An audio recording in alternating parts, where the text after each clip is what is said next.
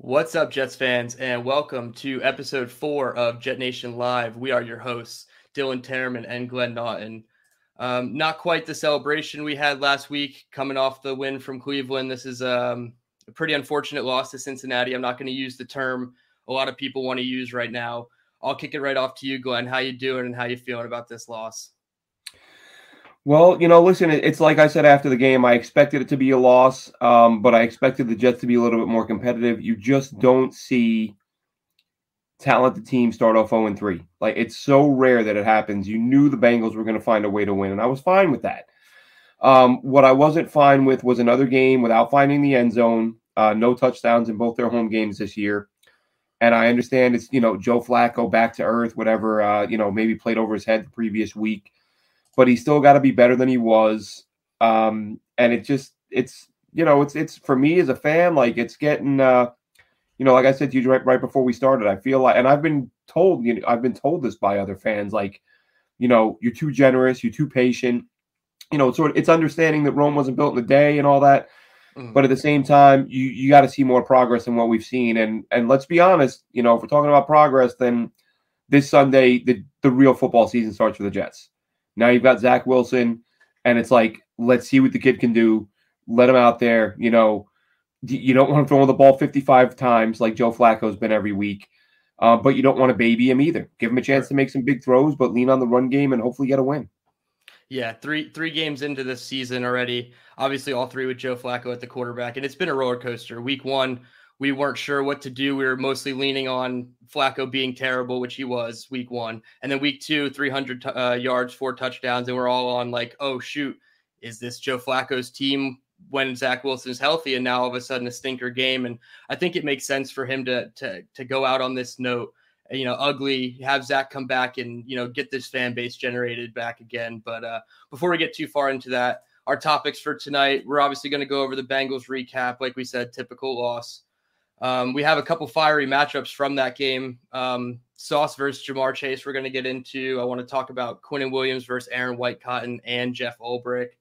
And then we're going to preview the Steelers, expectations for what we think a Zach Wilson-led offense should look like against a team that has been struggling. Obviously, some matchups to watch. And this week, we are going to remember our predictions.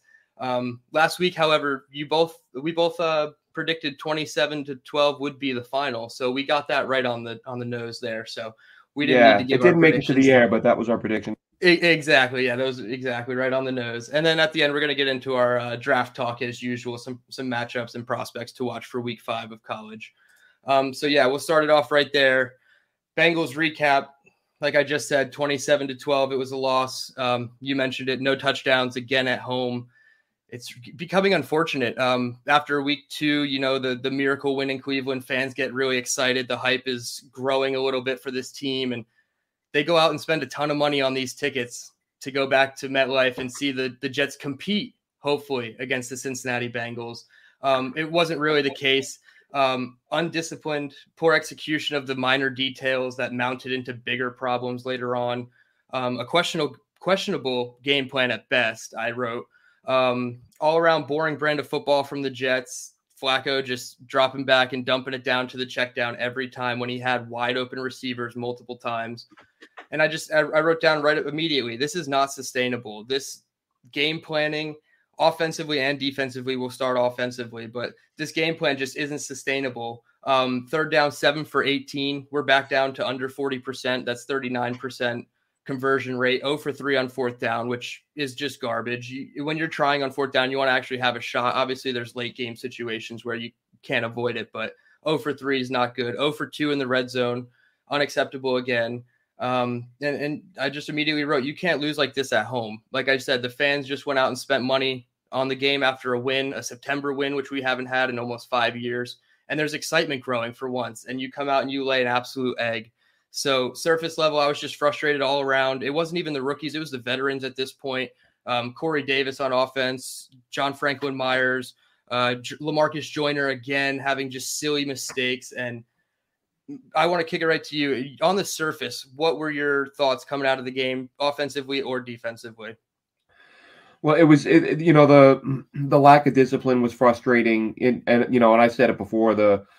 I've been probably one of John Franklin Meyer's biggest supporters. All the fans dogging him to see his production drop after he got his contract. I understand where those fans are coming from if you're just looking at the box score. But as you see on film, the guy's still going after it. He still had a ton of QB pressures. And as I've said a million times, but QB pressures, it's not a sack, but you don't get a ton of those if you're mailing it in. You don't accidentally almost get to the quarterback. Yeah, I get it. It's not getting to the quarterback.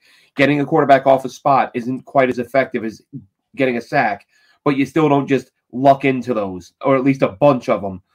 So the effort's been there from John Franklin Myers. I've supported him all this time, but that was an unbelievably dumb penalty.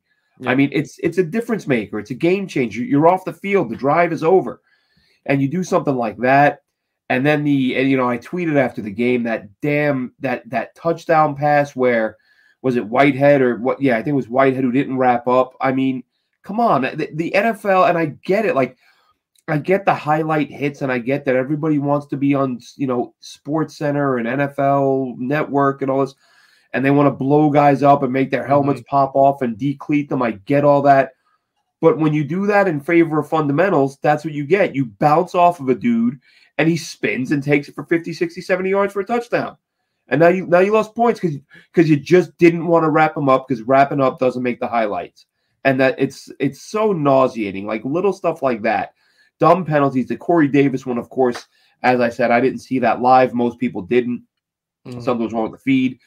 Then you go back and watch it when the All-22 comes out, and it's just dumb. And like you said, that's the veteran. Like those are the things you're supposed to look at and go, rookie mistake, he'll learn. Like, no, you're a veteran guy.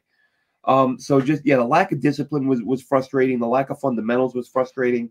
And let's face it, Robert Saleh, for anyone who praised him as a defensive guru genius when he got here, you're running out of, I don't know at this point if you can still say that. Like, what has he done in 20 games? I mentioned you, Dylan. I tweeted out a little while ago. I went back and looked, and he's been the head coach for 20 games. And in 17 of those 20 games, the Jets have given up 24 points or more, which really, by today's standards, isn't horrible at the frequency you see teams scoring 30, 40 points. Right. But 24 isn't a great day. They've given up 24 17 out of 20 times. One of the times they didn't was the Ron Middleton game.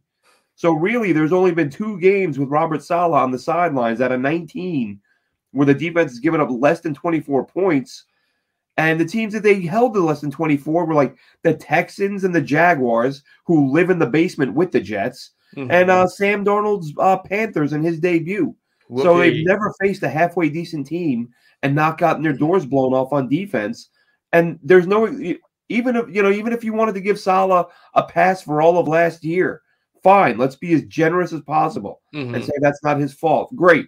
Okay, so what happened when you just faced a team that's given up more sacks than any team in the last 20 weeks or last 20 games? Yep. You couldn't get to the quarterback. You got 3 sacks. 1 or 2 of them were pretty late in the game when the result was decided. And it's just, you start to look at this and go, is this guy really is this going to be another coach who comes to the Jets have become like the on-the-job training for head coaching in the NFL. Like, go to the Jets, make your mistakes, take your lumps, learn along the way, get fired, and hopefully get a job somewhere else where you can be good. Find it for the next place. Yep. Yeah, but the Jets are like the training ground for NFL head coaches. Not that all of them do well. Most of them fail. Mangini failed, and most of the guys who leave don't do well. But still, the Jets are just like somewhere for young coaches to get a small taste of what it's like to be a head coach. Yeah, and I'll circle back to the F word you used there, fundamentals. And we can start on defense before we break into the offense on this one, because fundamentals were just missing completely from this game. You had miscommunications in the red zone for a second consecutive week. You had 2 bonehead penalties, one that kept a drive alive and one that just wasn't necessary because the play was over. LaMarcus Joyner was not even on that personal foul. Sauce had him locked up. Obviously, it was a catch already. T. Higgins did a great job holding on to the ball, but they're just completely unacceptable penalties. So my question before we dig into the defense was, if these continue to happen and the veterans, not even the rookies, anybody at this point continue to make these mistakes, do they deserve to be benched? I feel like this is 3, 4, 5 times now within the season. I can go all the way back to Quincy Williams against the Eagles in preseason when he decleated Jalen Hurts out of bounds, and Nick Yeah. Sirianni was FUing Rob Saleh from across the sideline to pull his guy, and Rob, he didn't do it. He just kept Quincy out there. So I think that's just one of the first signs, and it's obviously continued throughout the season. LaMarcus Joyner played 100 snaps, so he wasn't pulled after his DPI. John Franklin Myers, it was a third down and kept the drive alive. I didn't see what happened the next play, but he wasn't benched essentially. So if this continues, does somebody have to get benched? Well, I mean, look, for Robert Saleh, I just talked about it, his results since taking over. Mm-hmm. You would imagine he would have enough. Look, I say all the time, I used to say this with Rex because the Jets got flagged a fair bit under Rex, and I liked Rex. Like, these guys are professionals. Mm-hmm. They know what the rules are and what the rules aren't. Like, they're at a point in their careers where a head coach shouldn't have to say, don't hit the guy after the whistle. Like, you know that. And you see guys getting flagged for it every week. So I don't get on Saleh for the fact that penalties are being committed. Like, he has no control over that. Mm-hmm. But he sure as hell needs to, like, show a sense of urgency and pull guys right away and be like, get out, sit down for the next couple series. Yeah. Sit a guy for the game. I mean, look, you're not winning the damn Super Bowl. Exactly. I understand you're trying to win a game, but say, you know what?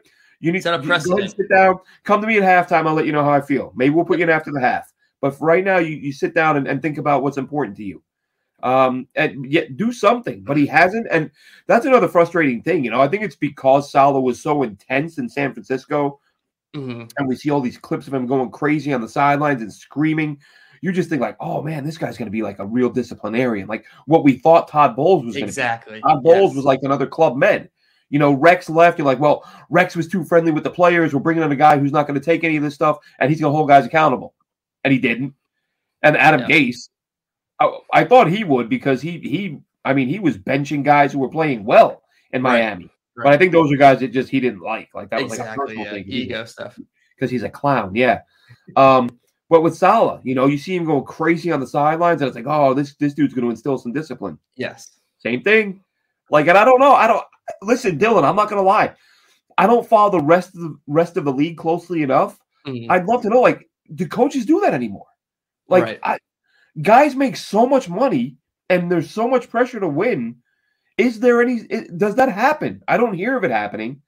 And the Jets' last 3 or 4 or 5 coaches certainly haven't done it. So it's like, do coaches just not do that anymore? Maybe I'm dumb and I'm thinking like the old guys, like, when I first started watching football, and if you fumble, dude, you might not see the field again. Yeah. Make a mistake, you're sitting for a little while. Mm-hmm. Now as a Jets fan, I've just grown accustomed to guys not getting pulled, not getting held accountable. So maybe it's just not a thing anymore. I don't know. Because certainly with the JFM thing, I'm thinking right away, pull him, sit him down, let him sit down for a little while. No, next play he's out there, and the thing that what made it worse with Franklin Myers, I don't know if you noticed it. Like I scream at my television way too much when I watch the Jets. Oh yeah. Sometimes I'm like, dude, you're a grown man. Stop yelling at your television. Yeah. But then they do stuff that makes me yell at my television. I can't help it. But early in the game, before that penalty, Franklin Myers is like, the Jets got to stop. And he's like in the Bengals huddle, mixing it up with one of their guys. Yes, I did see that. I'm like, dude, get back in the huddle. Like, what are you doing? Yep. And then 4 or 5 plays later, he does that. And that's when I'm like, pull him, sit him down. His head's not in the game. Yep. But they don't. He just plays. And guys just don't get benched anymore. Yeah, and like you said, it's not like we're competing to go win a Super Bowl, and these guys are Aaron Donalds of the world that we really need to see, like, ask ourselves, is this somebody who absolutely needs to be on the field? These aren't, I'm not saying they're replacement level guys by any means, but they're not probably going to start on at least a handful of teams in the league. So to us, why are we going to keep giving these privileges out when there's, especially on the defensive line, we're so deep at defensive line? Sit him down, let somebody else go. And next week, if he does something stupid, then he's, Bryce Huff. Why don't we have Bryce Huff in? And I don't think Bryce Huff has made any stupid mistakes like this. I think he's got to be active this week. I feel like this is the week where if he's not active, questions really need to be raised about, is this guy just not it for the team? Because I think he is, especially after watching Jacob Martin win on the edge. I think Bryce Huff can do that at a better clip and finish. Actually, Jacob Martin couldn't finish once he got around Lyle Collins a lot. So yeah, it's just tough. I want to see people get benched, at least, like you said, a quarter, a half, rethink it. But yeah, these guys aren't all world beaters where if you sit them out for a couple plays, you're going to give up a touchdown. And hey, We let up the penalties, and they score anyway when these guys are on the field anyway. So Yeah, it's really exactly. unfortunate. We'll stick there with the defense. I had some really concerning things when I went back. I only watched the first half of the All 22. And I saw I don't know if it was I don't think, listen, all my internet works fine. For some reason, it kept freezing and pausing and sticking. So I got through about a quarter and a half, and I got too mad and stopped watching it because it was going to take me 5 hours to watch it. It just kept, and so I their couldn't product is shit. Yep, exactly. And they're the only ones that can carry it, so they don't care. It's like being a restaurant and an airport. Like, where else are you going to go? Of course, our food's going to be terrible. You're going to get in your car and drive to a restaurant down the road? No. You're going to eat the garbage we serve you, and we're going to charge you triple the price, and nothing you can do about it. Exactly. NFL.com. You want to watch these games and see every game and all 22? It's not going to be a very good product, but no one else can sell it to you. And the NFL Plus that they're selling on the phone and tablet only is just it's garbage. Honestly, I had it for a month. I fell sucker for it. I was like, I'll try it. Whatever, preseason.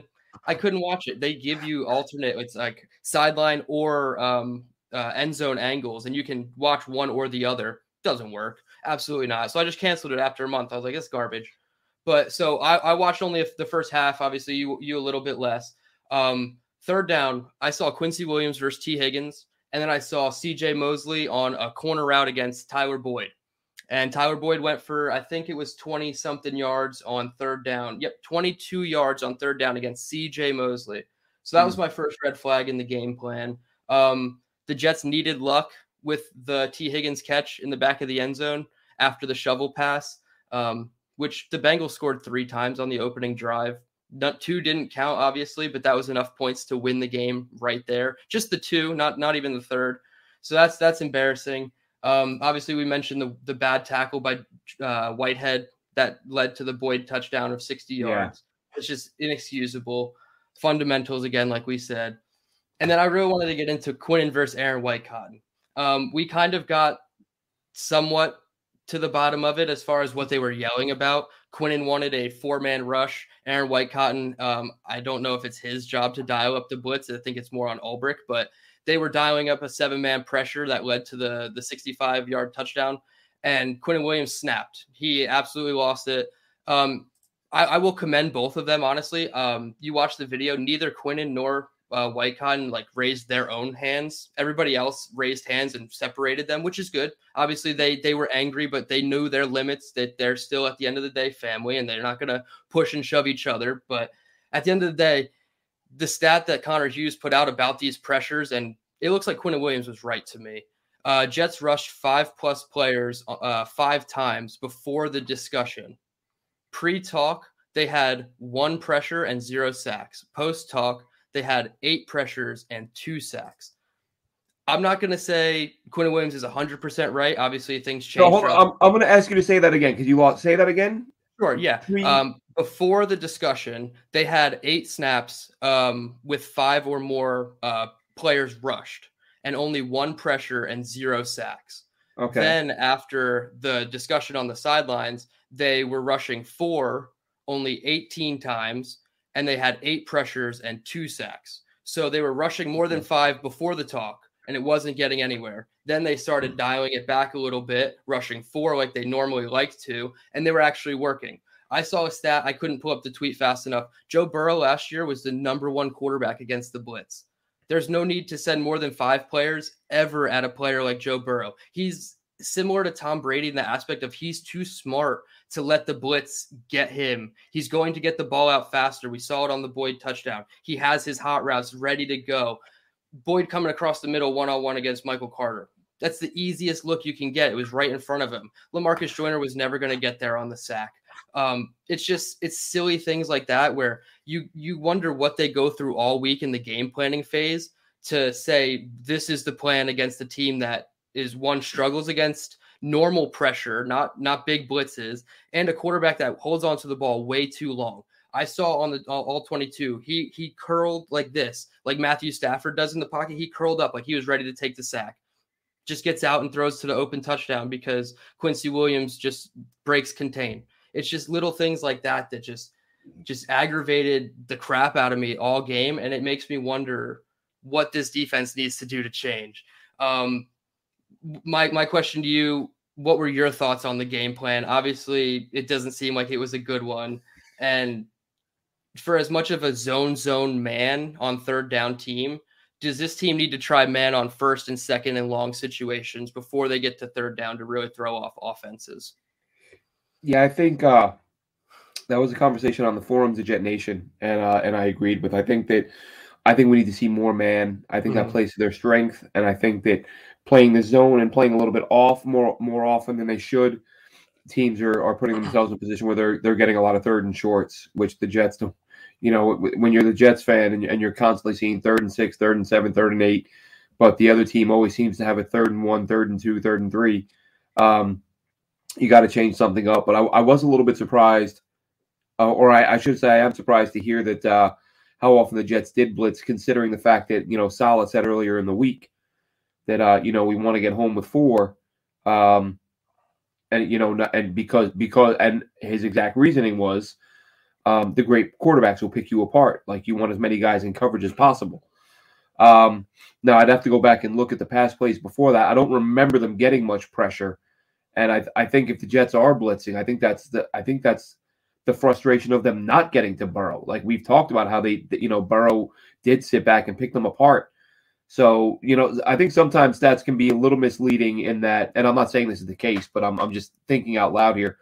Sometimes you'll hear, you know, that it, you know, maybe had more sacks with a certain approach, but they're like, what I'm trying to say, like, I've seen games where the Jets have like 5 or 6 sacks, and you're like, oh, the D-line played great, and you go back and watch it, and that's literally like the only pressure they got all day. Yes. Where it's like, Jesus, like, would you rather like 11 pressures and 2 sacks, or like 5 sacks and that's it? You know, so it could be that you're getting home a couple more times, but as far as like, are you consistently putting pressure on the quarterback? I mean, I don't think the Jets were putting consistent pressure on Burrow under any circumstances.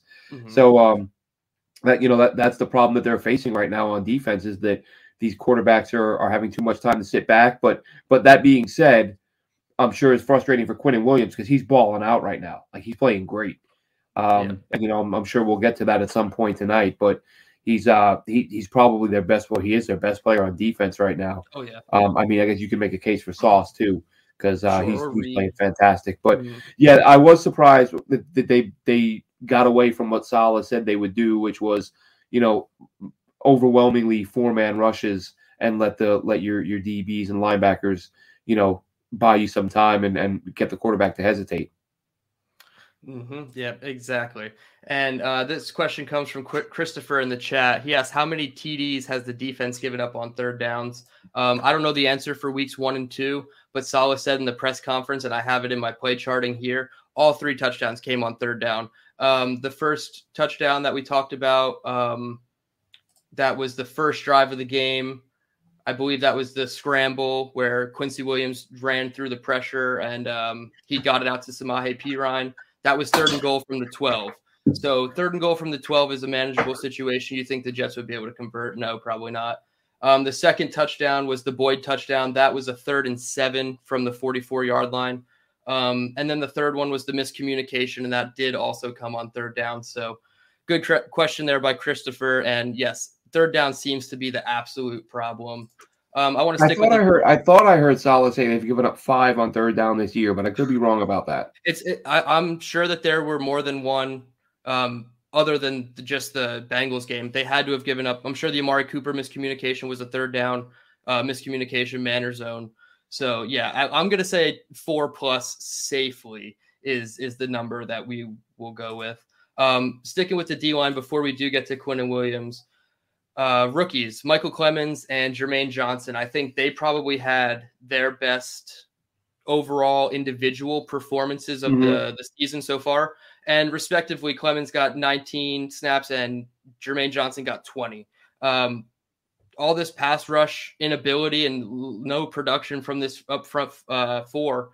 Do these guys need to play more than 20 snaps a game? I feel like this is just smacking yourself on the head. You have a first-round pick that you traded up for in Johnson, and you're only going to play him 20 out of 68 snaps. I just think it's silly, and you need to get him at least 27, 30 snaps a game, especially if you're going to have bonehead veterans making mistakes. What are your thoughts before we get into Quinnen Williams on the 2 rookies playing time? Well, listen, if Quinnen Williams isn't good enough to get on the field the way he's playing, why would we expect him to change things up for the young kids who are also playing well? Mhm. Listen, this is, I mean, I understand wanting to stick to your philosophy, whatever it may be, but at some point, when you're a very bad football team, the philosophy needs to become maximum reps for the best players. That should be the philosophy. Not, oh, let's keep guys fresh. Why is it no other teams are worried about keeping their guys this fresh? And we've talked about this. The snap counts, whether it's just outright snaps or a percentage of snaps, guys on other teams who play his position, who play at a high level, play a lot more than Quinnen Williams does. And I said it earlier. I said Quinnen Williams one day is going to go to a team that lets him play more than 55% of the snaps, and he's going to be a monster. And the Jets are going to be like, wow, he's really good, that guy. Who knew? It's like, get him on the field. You don't have enough good players to sit a guy like that, 40% of the time. And especially, like I said, I would think Robert Saleh, even though it's early year 2, I would think he would be desperate for some wins. But he's really like chilled out, like, hey, penalties, we're not going to bench you. Yep. Playing well, we are going to bench you. Like there's no, like, if I were a head coach that just had the year he had and started out this season the way we did, I'd be like, look, it's all hands on deck right now. We need to string 2 or 3 wins together to keep our seat. I mean, listen, it's 2 or 3 wins in a row doesn't get you to the playoffs, but it does get you to a point where you're in the playoff conversation till like after midseason. Yeah. When you have one or 2 wins in week 6, no one cares about you. You have 3 or 4 in weeks. Okay, so you're 3-3. All right, you're not setting the world on fire, but things are optimistic. And Robert Saleh doesn't seem to be bothered by any of that. He's just like, it's just surprising because of the fact, like I said, he came here. You just have these images of him being a maniac on the sidelines, and you're like, oh, the intensity. This guy's gonna, man, he's no joke, this guy. And then he's like, no, we're not gonna sit anybody, and it's 60% the Navy SEALs and all this, and it's like, yeah, come on, dude, like, what are we doing? What's and the worst thing I think he did the other day was talking to the media. Oh, we've been having bad luck. Like, come on, man. You can't look. You can if you're a fan, you can talk like that. If you're a broadcaster, you can talk like that. Yep. It's like I say with the next man up thing. Even though I think it's a silly saying, next man up. But in the locker room, in the building, in the huddle, that has to be the mentality. I get that. You can't in the huddle be like, oh shit, we got McDermott this week. Yeah. Never mind, fellas. You can't do that. It has to be, hey, Connor, you're up, dude. Do your job. It's got to be next man up. Yeah. But if you're an outside observer and you're not putting on the pads on Sunday, it's okay to look at things objectively and go, this team with this player is not nearly as good as they were with the other player, and that's just the fact. Like so, like as we can sit here and go, look, man, the Jets have had some really crappy luck this year, blah blah blah. But when the head coach is like, oh, well, we've had bad luck with that. No, you don't attribute stuff to good luck, bad luck. No. Like it's such a to hear any NFL head coach, but let alone of the team I support, to hear a head coach talk about, oh, we have bad luck. It's like, dude, it's so bad. Yeah, it's funny because people like you and I should be sitting up here for our hour a week and talk about, oh, the Jets had a little bit of bad luck, which they did against Cincinnati. They absolutely had some bad luck. It happens. Exactly, but we're not going to sit there. We're not going to sit there and say that's the reason that we blew the game, essentially. And last week against Cleveland, yes, we pulled out a victory, but we weren't going to sit there and blame the refs had it not gone our way, because we're not that type of person. So to see, or those types of fans, so to see Rob Saleh specifically come out and say, it was just a little bit of bad luck, and every defense has 6 or 7 miscommunications every week. It's like, dude, I don't know if that's true, because like you said, we don't watch every other team, but the thing is, sorry to cut you off, but I wanted to discuss that, because my follow-up question to that would have been, if that happens for teams every week, then why are your players saying you need to fix it? Yep. Why is DJ Reed saying we got to have a meeting about all these miscommunications? Sounds to me like he thinks there's too many. Exactly. Robert Saleh might think they have the right number of miscommunications, But Yeah. DJ Reed, who has been a monster since getting here, what a find he's been. He doesn't. I don't think he agrees because he said they need to sit down and talk about it. Exactly, and he's a veteran, so he's been around. Obviously, he's only been in San Francisco and Seattle, so 3 stops now. He's seen defenses that know how to communicate. San Francisco usually doesn't have these problems communicating. Seattle almost never has problems communicating. They're all disciplined teams. So, yeah, to come here, say that there's way too many miscommunications, solid to downplay it, like there's 4 new faces in the back end. I'm just, how many excuses do we need before we start to hit the panic button? And I know we'll start to get into that a little bit, but I know we wanted to touch on Quinnen Williams. I have a stat here if I can pull it up. Seth Walder posted an analytics chart about Quinnen Williams's pass rush win rate versus his double team rate. And as you can see on the screen here, Quinnen Williams is up in the top right corner in green there, kind of close to the average mark in terms of double team rate. But the only name even close to Aaron Donald is Quinnen Williams. So to say that only 63% of the snaps, and then you have Ulbrich coming out today. I don't know if you saw his press conference, but he said, I always ask myself, why is Quinnen not out on these big plays when we need him? And I look over on the sideline and he's gassed. I'm like, that's not a good look. I don't care if Quinnen is balling out. Your defensive coordinator should not start saying stuff like that. I didn't hear that. Especially week 4. And I mentioned it 2 weeks ago, like, hey, when they look at Quinnen on the broadcast, his mouth is open, his hands on his hips. And if that's cool, if that's Quinnen's mannerisms, but to have Jeff Ulbrich come out and say that now, it's a little disturbing. I'm not sure if Ulbrich's feeling the pressure and he's starting to, deflect a little bit of blame here and there. It's the first time we've ever seen this from the coaching staff. So it's a little intriguing. 63% snaps on the season for Quinnen Williams, drastically low. But then you look at his first 3 seasons and it's up. He was at 53% last year. That is almost criminal. Put the defensive game plan under the jail if Quinnen Williams is playing 53% of the snaps. It has to be 63, 68, 72, 75% of the snaps just to even scratch the surface of what this guy can do. I know he might be gassed, but it's got to be 70%. I'm curious to hear what Quinnen Williams has to say about that. Oh, yeah. I'm sure his next media availability, Rich or Kaz, is going to say, hey. They better. You're not doing your job if you don't ask him that. Exactly. How do you feel about your defensive coordinator saying every time they need you in the game in a big spot, you're gassed? Yeah, exactly. And maybe the rotation is just off to the point where, it's just bad timing when, hey, their second or third down of the drive, Quinnen has already played his 6 snaps or whatever. But I need to hear from Quinnen before I get to the bottom of it. And I feel like Quinnen has more leniency in my book for right now as far as getting him on the field more as opposed to less. So I thought that was a pretty interesting note there to end the defensive segment. I did want to touch actually before we move on because the secondary is just too damn good. Sauce Gardner against Jamar Chase. We can get into DJ Reed as well, but Sauce Gardner versus Jamar Chase specifically, they shadowed Jamar a lot. I don't have the numbers of how many shadowed versus not, but Jamar Chase is getting frustrated, and he pushed Sauce, and Sauce said, hell no, that not in my house. This is not.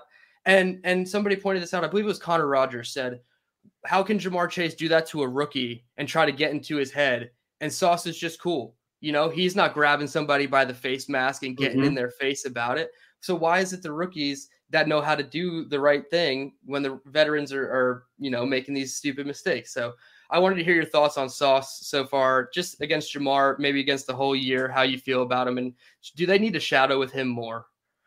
Yeah, I mean, look, he's been a beast. I talked about it. I think I mentioned it last week, how I thought they should do it against Baltimore, but I didn't mention it because I didn't think they would. Right. But yeah, absolutely, let your best player follow their best player. But I will say, though, the Jets are lucky at the moment, and that they have 2 corners who are good enough where it's not like one guy's a liability. In years past, even when it wasn't Revis, even there have been years where they might have a solid corner, but the corner too, there's such a drop off that you're like, oh my God, you can't leave him matched up like that. Right. In this case, it's like, well, Sauce probably should follow, but DJ Reed's not a scrub on the other side, so whatever. But I said before the game that was going to be like, I would pay just to watch that matchup. Sauce did not disappoint. 10 no, I think somebody did tweet out, because I was going to mention this. It sometimes fans drive you nuts. He was man on man with Chase on 10 snaps. If this tweet was correct, someone tweeted out it was like 10 snaps, and I think he was only targeted a couple times. Of course, there was the deep ball that Sauce broke up, and the person was like, "Oh, let's stop making such a big deal over Sauce. Like, he covered him 10 times and he only saw a couple of targets." It's like, yeah, that's because he was covered. Like, that's what you think you're going to target him 10 times out of 10 snaps? Like, if he's blanketing him, if a guy's matched up on a guy 15 times, you go, "Oh, he didn't do anything. He wasn't even targeted all day." Yeah, because the coverage was good. Exactly. So, Sauce was an absolute monster, and he has been. I said before the season started, after watching a little bit more of him in college, I said, look, if Sauce Gardner isn't good, then just stop scouting. Just stop. Exactly. Like, he's the closest thing to a sure thing that you'll see. And I'm like, if this guy isn't good at the next level, I mean, we already acknowledge, Dylan, and everyone does, like, that the draft is not a science. It's you're guessing. You're guessing. 100%. And sometimes you're guessing with bias, because a guy plays for a team you like, or plays for a coach you like, or plays for a position you like, or makes a couple of big plays on a big stage. And so you kind of have biases that, I really think this guy's going to be good.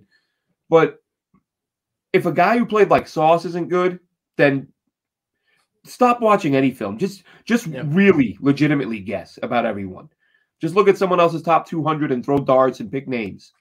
Because sometimes it feels like that's what some GMs do. The last two for the Jets, in fact. But yeah, I mean, Sauce has been a monster. He's been everything you hoped he would be. And he really seems to be like, that's one thing I'll say, like Sauce.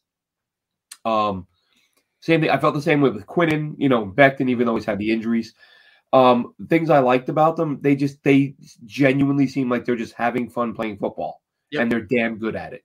Yep. Like they're likable guys. I know, because some people are nuts. They don't like Becton. I have no problems with Mekhi Becton. I think the injuries have been unfortunate, but they weren't a thing in college, so this wasn't something you could foresee. But they just like playing football and having fun, and they're good at it. And I think Sauce has been fantastic. It's only a handful of games, but I think I would play him in as much man coverage as possible. And I thought that matchup, with Chase was fantastic. Yeah, it's funny. The first time we did a mock draft for JetNation, I want to say this is March. So a good month before the draft, Alex and I both had Sauce Gardner in our first round. I believe I had Kyle Hamilton as well, but my reasoning was he's built like an alien. There's just not many corners out there that are that tall, lanky, can flip their hips and run 4.41 with the best wide receivers in the game. You mentioned that go ball to Jamar Chase that he broke up. Nobody was open on that play, and Burrow just kind of chucked up a one-on-one deep ball situation, and the Jets defense will allow that all games. So if that's what we're getting from Sauce Gardner early on, I'm super happy. Obviously, he wasn't my final choice at the draft. We can use this as a segue to get into the offense. I wanted offensive tackle. I don't think it matters how good Sauce Ekwonu Neal has been playing or is going to play. Sauce is a damn good football player, so I'm happy to have him.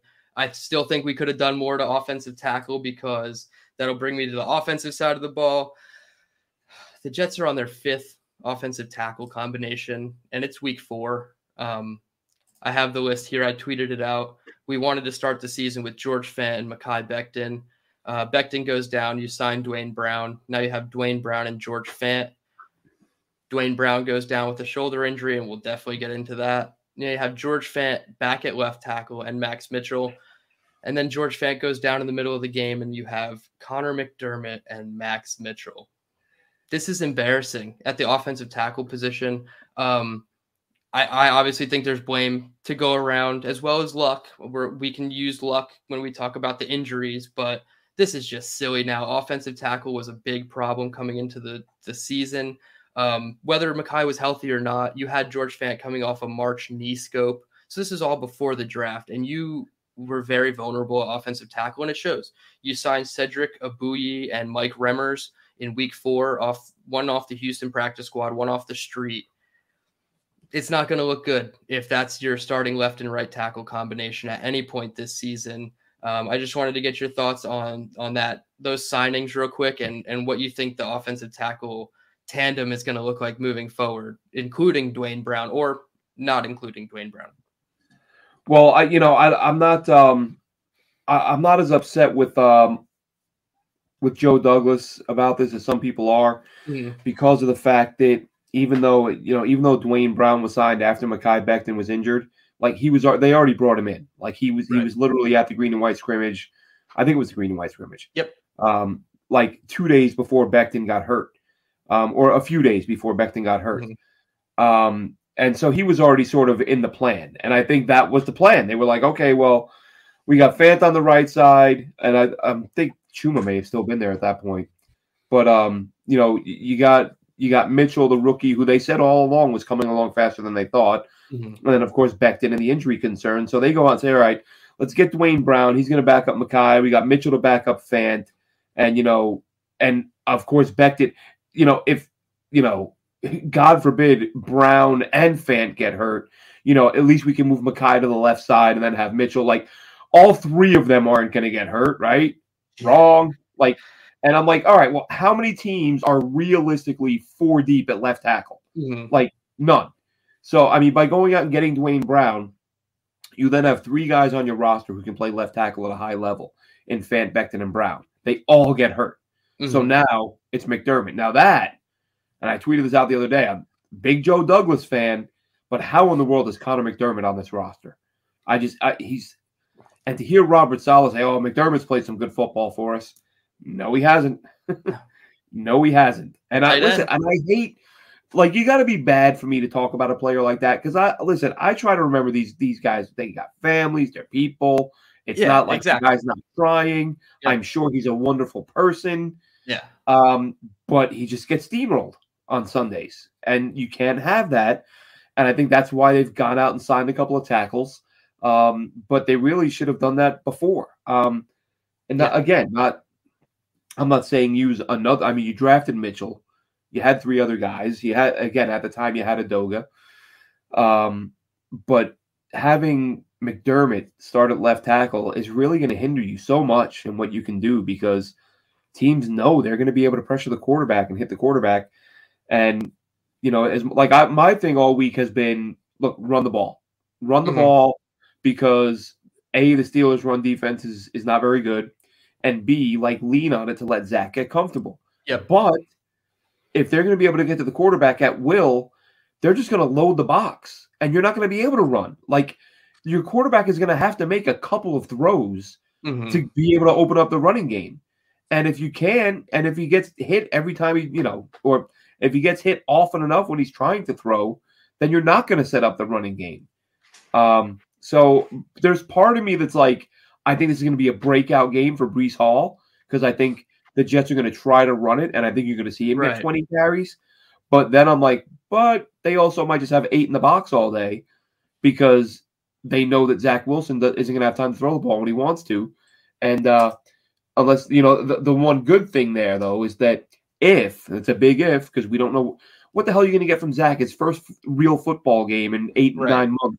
Who knows? Right. But what we do know is that if he's even a little bit sharp, he now has a couple of receivers in Wilson and Moore who can get open in a hurry.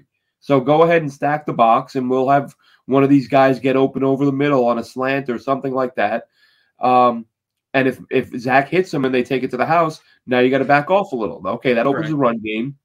So possibilities are there, but my concern is that Zach won't be sharp, because he's been it's such a long layoff, and the Steelers will take advantage of that, load the box, and shut down the run game. That's my concern. Yeah, and we can just use this to segue, talking about the offense more in the preview aspect as opposed to recapping. We're a little crunched on time here. I just looked at the clock. It's 7:15. We have 15 minutes left. But yeah, you mentioned it. What is the expectations for a Zach Wilson-led offense? And I don't think that it should be what Joe Flacco has done to start the year. Obviously, 280-something yards averaged over the 3 games is something Zach Wilson has not done before as a pro. And I do think that this is a game where they need to rely more on the run game. Watching the All-22, the Jets came out in what they like to do offensively, and that's 12 personnel with 2 tight ends tight to the line of scrimmage. They want to have Wilson Moore or Moore and Davis condensed, stacked on the opposite side of the field. They want to use motion and get defenses looking all different types of ways, but essentially they just want to set up the run. They haven't done that this year. They've come out and schematically looked like they want to do that, and then 3 series later, it just gets abandoned. So I want to see them sticking to the run.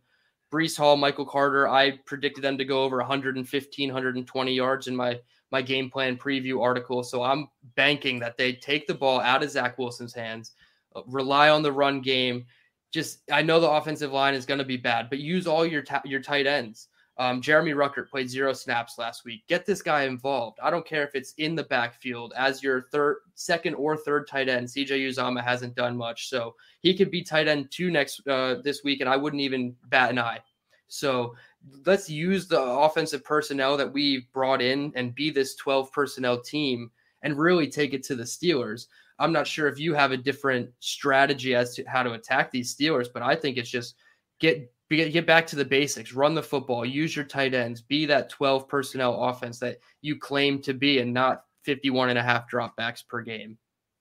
Well, I think that's, I said that's, excuse me, I was surprised the Bengals didn't run it as much or didn't run it more on Sunday than they did. And it was for that very reason. And the Jets, even though they have the one miracle win, I feel like they are a team that sort of, if they're not desperate, they are as close to desperate as you can be without being desperate. Mm-hmm. I guess desperate would be your 0-3, right? Okay, so let's say they're the next level down.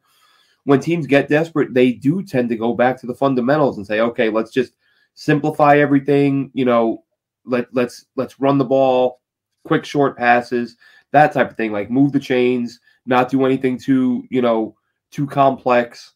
And that would be great if they did that. But again, it all comes down, and I tweeted out one play. It was fairly early in the game, but it was a couple plays in a row where I'm looking at Cincinnati's got 7 guys in the box, 8 guys in the box, 8 guys, and there's another guy who's not in the box, but he's like on the edge. So I'm like, really, you've got 9 guys really close to the line of scrimmage. Like, how are you going to run? And it was a run play. Michael Carter, he gets 2 or 3 yards, gets chased out of bounds.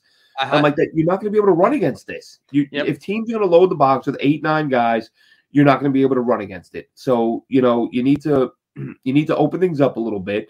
But when the opportunities are there, I mean, that's been the frustrating part, is that they're not running it, but when they do, they run it well.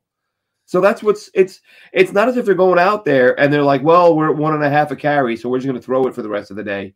Mm-hmm. No, like they're still in the game. They're averaging 4, 5, 6 a carry, and they still throw it 55 times. Yep. These first half game scripts are not necessarily so far out of reach where you're not down by 22. I don't want to say it's 24. I don't want to say it's neutral game script situations because I don't know what neutral is defined as, but you can run the ball when you're down 13-3 or 10-3 in the second quarter. You can run the ball. You can establish the run. There was a play I wanted to highlight.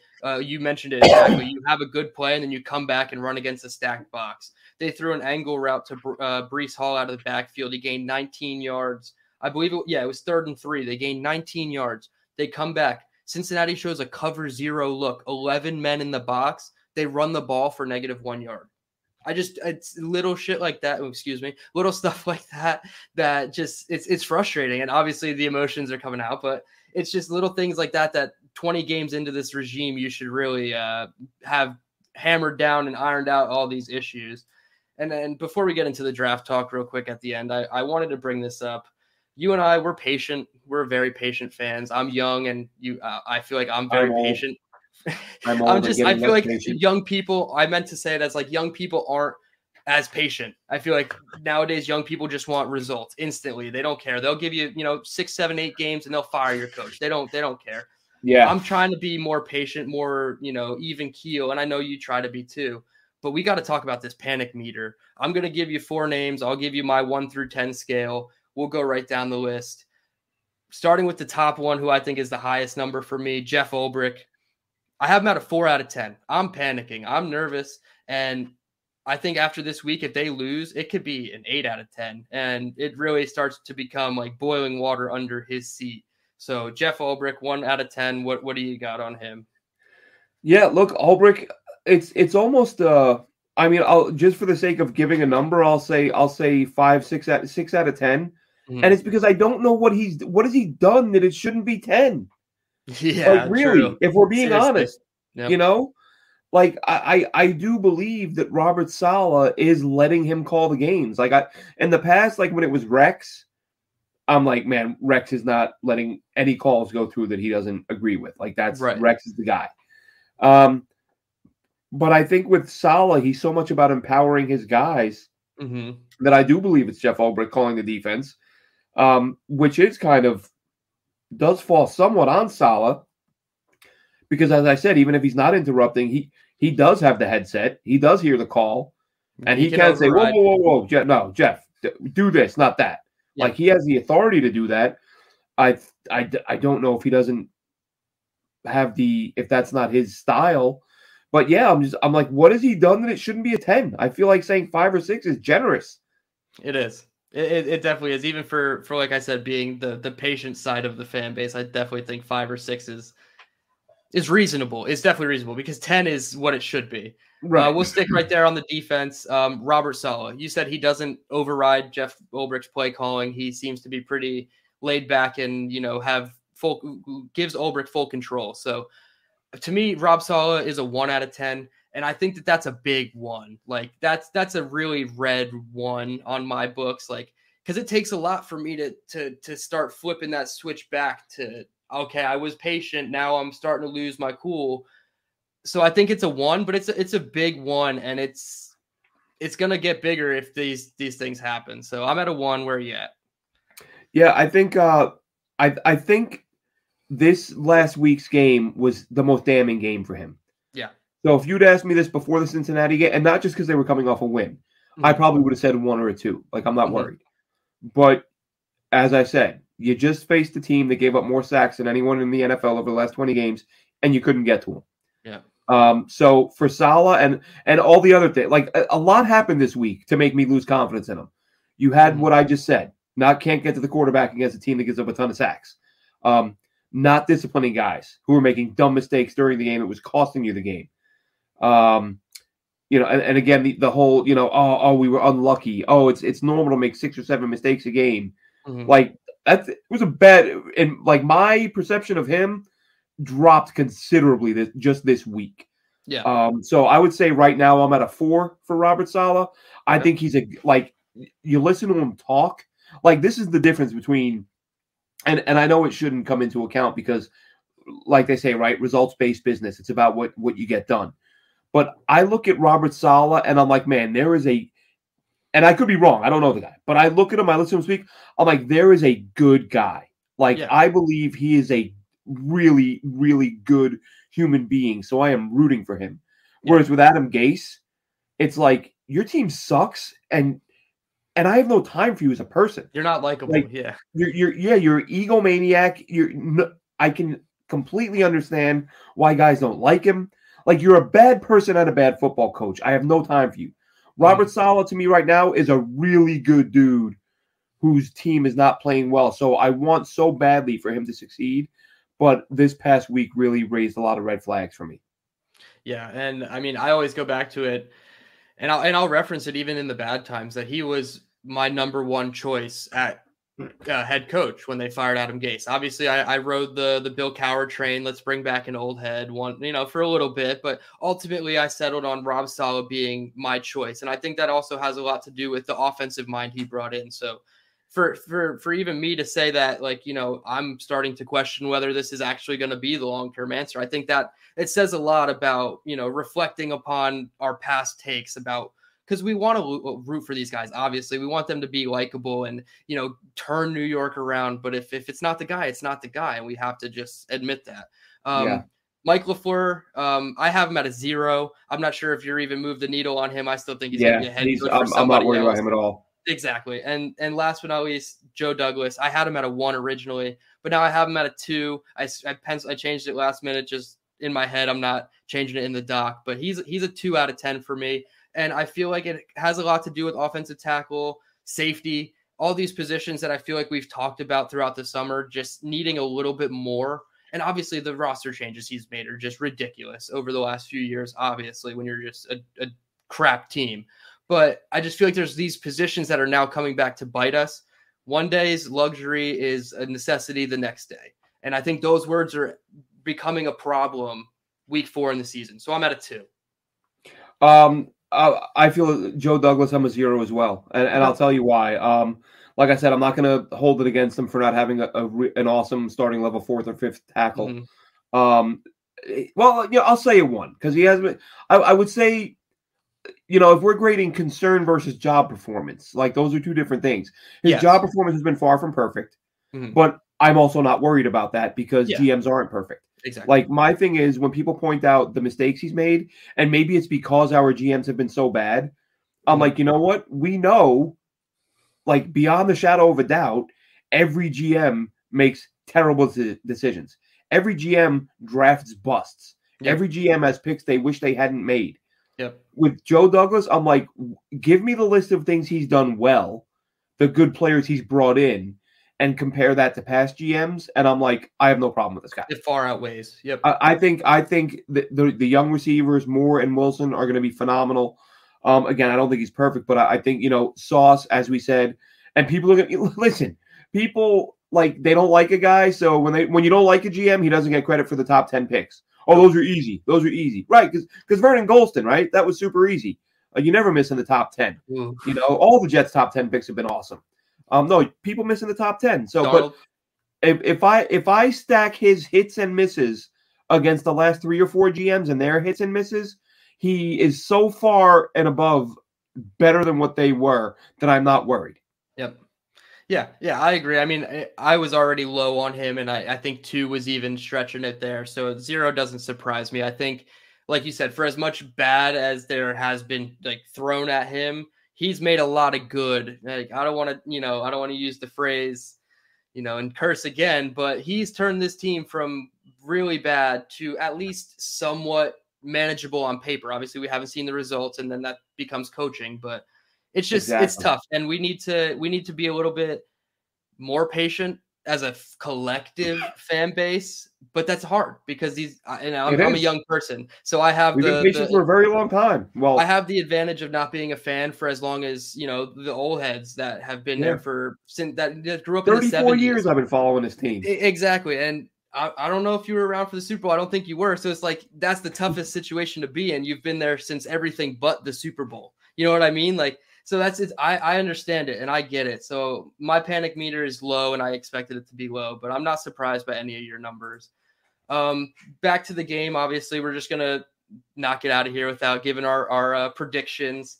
I had one quick stat before I gave my final prediction. Pittsburgh, their total turnover differential is +3. That's 5th in the league. The Jets are -4, and that's 29th in the league. So, like I said, take the ball out of Zach Wilson's hands, limit the mistakes, fumbles. I mean, you can't help a fumble with Tyler Conklin, Breece Hall. You can't help those fumbles, but you can help interceptions, and not throwing the ball 50 times is the recipe to success. I have Pittsburgh, unfortunately, winning until we see results. 20-17, it's going to be close. I think Pittsburgh's offense is pretty putrid. Their offensive coordinator should probably be fired by the end of the year. And Mitch Trubisky is not enough to move the needle for me. So I'm going to say 20-17 loss, but the Jets actually come out and look like a competent team for once this year. Yeah, I'm in the same ballpark. 2013 Steelers because I think Zach's going to be rusty, and it's a tough game on the road. But if they come out and run it well, and Zach just hits on a couple of throws, this is a game I'm picking them to lose, but it's a winnable game if they run it well and Zach is sharp enough to keep the defense honest. Yep.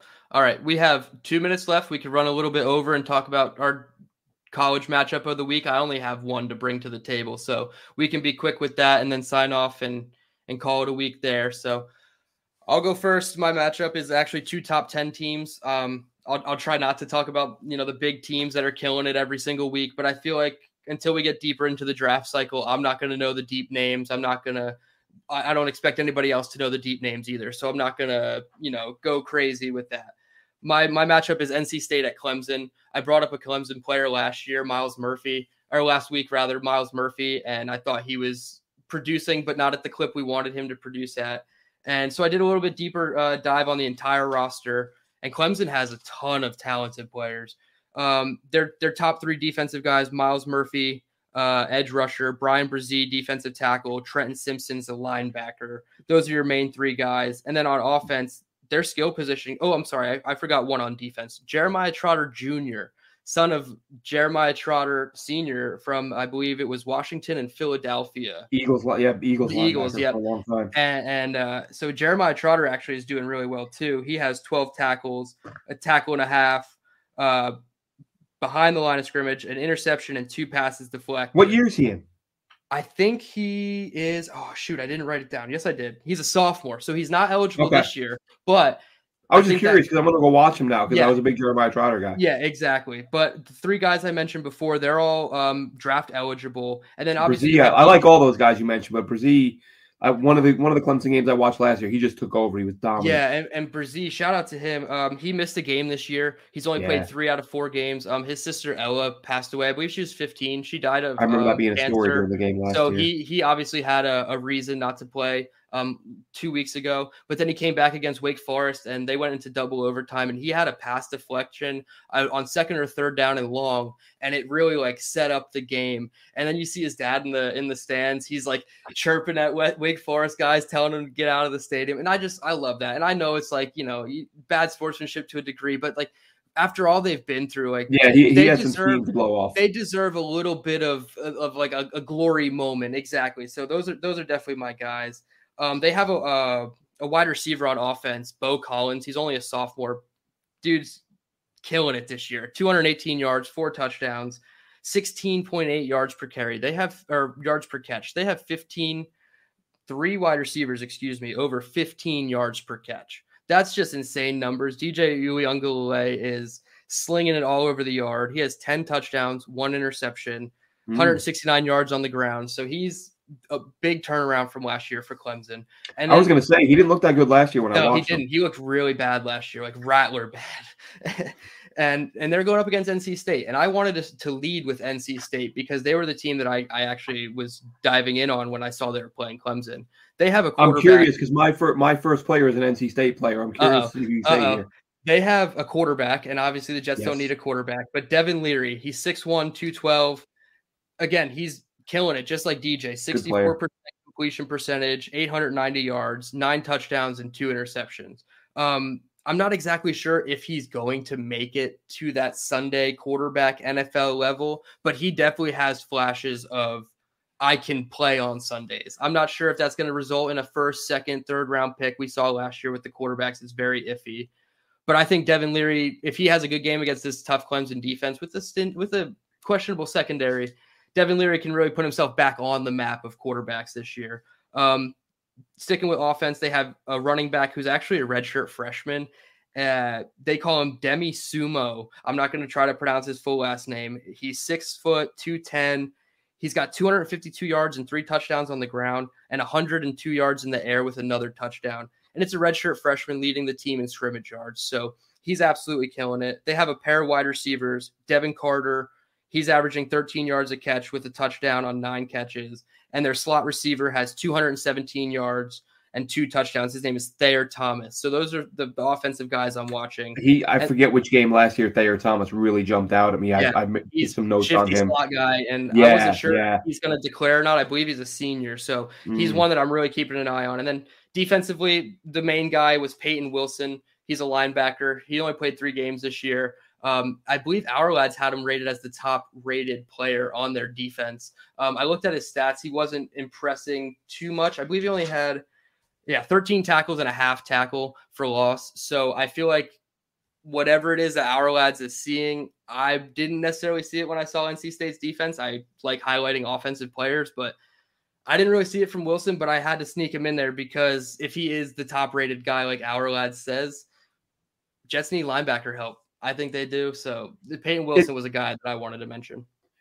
Well, it's really funny you mentioned NC State and Peyton Wilson. Peyton Wilson was the guy, one of the top guys I was going to be watching this year. Missed last year with an injury. Okay. And I thought he had another serious injury in the opener this year. I could be wrong. Maybe it wasn't a serious. I saw him get hurt, and he kind of fell off my radar. I was like, oh, that's 2 years in a row, serious injury. When he plays, he is a monster. Yeah, it said he did miss a game this year. He had only played 3 games, so I'm checking right now. Yeah. But his teammate, though, his fellow linebacker, Isaiah Moore, watch him. That's Okay. like those two guys together, which like a tandem I was really looking forward to watching this year. Mhm. And that's the player I had when I said I had an NC State player. Linebacker Isaiah Moore, keep an eye on him. Okay. Another linebacker who I big fan of, Kansas State linebacker Daniel Green, middle linebacker, who is, again, he's one of those little bit undersized, but I feel like most, when we say undersized at linebacker, that's like compared to traditional linebackers. Like linebackers are just getting smaller and quicker. Yep. It used to be every linebacker was like 6 feet, 6 foot and taller, and now they're all 5'10", 5'11". And I think that's what Green is. Green is sort of 5'10", 5'11", but big hitter, instinctive guy, always around the ball. And then one guy on offense, Utah tight end Dalton Kincaid. They're taking on Oregon State. He was a guy that I wanted to keep an eye on. I can't remember exactly which game. There was a Utah game I watched last year, and I was like, oh, let me take this guy's name down because he made a couple of impressive plays. Looked like a guy who could block and catch, big target, 6'5". And it looks like Kincaid's off to a strong start this year. I watched Arizona State, Utah earlier. He made a fantastic touchdown. He had one touchdown catch on a flea flicker where he was just wide open. And then he had another one where he had a couple defenders around him, one right in front of him. The ball went through the defender's hands. Kincaid, good concentration, held onto the ball. So, I'm going with Utah tight end Dalton Kincaid, K-State linebacker Daniel Green, and NC State linebacker Isaiah Moore. Hell yeah. And Dalton Kincaid was somebody who I watched in the summer. I tried to watch like the projected top 10 teams. So Utah was obviously one of them. And then I tried to watch their best offensive and defensive player from each side of the ball. Right. And Dalton Kincaid is Utah's best offensive player, in my opinion. And they use him in a very similar light to how Jeremy Ruckert was used at Ohio State. Mm-hmm. Obviously, I think he has a little bit more pass production, but I think the way that they used him is so great. And I love watching tight ends like that because that's what the Jets want. So I'm glad you mentioned Dalton Kincaid because I was eventually going to mention him. But yeah, he's one of my favorites. I have him as like a rough 3rd round grade now, right. but that's the perfect spot rounder for him because Ruckert was the 89th overall pick. So yeah. You're right in that bucket of a Jeremy Ruckert. That's cool with me.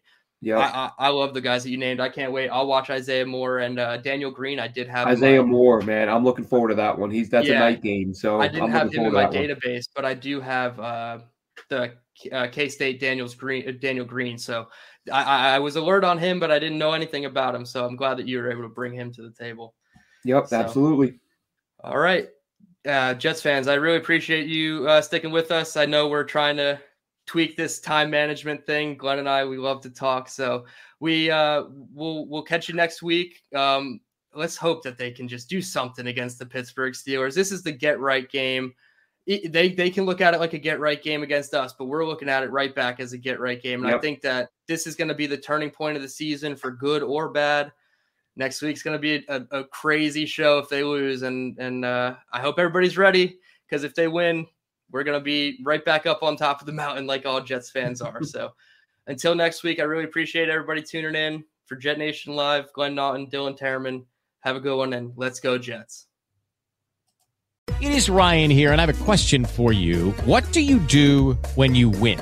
Like, are you a fist pumper, a woohooer, a hand clapper, a high fiver? I kind of like the high five, but if you want to hone in on those winning moves, check out Chumba Casino. At ChumbaCasino.com, choose from hundreds of social casino style games for your chance to redeem serious cash prizes. There are new game releases weekly, plus free daily bonuses. So don't wait. Start having the most fun ever at ChumbaCasino.com. No purchase necessary. VGW Group. Void where prohibited by law. See terms and conditions. 18+.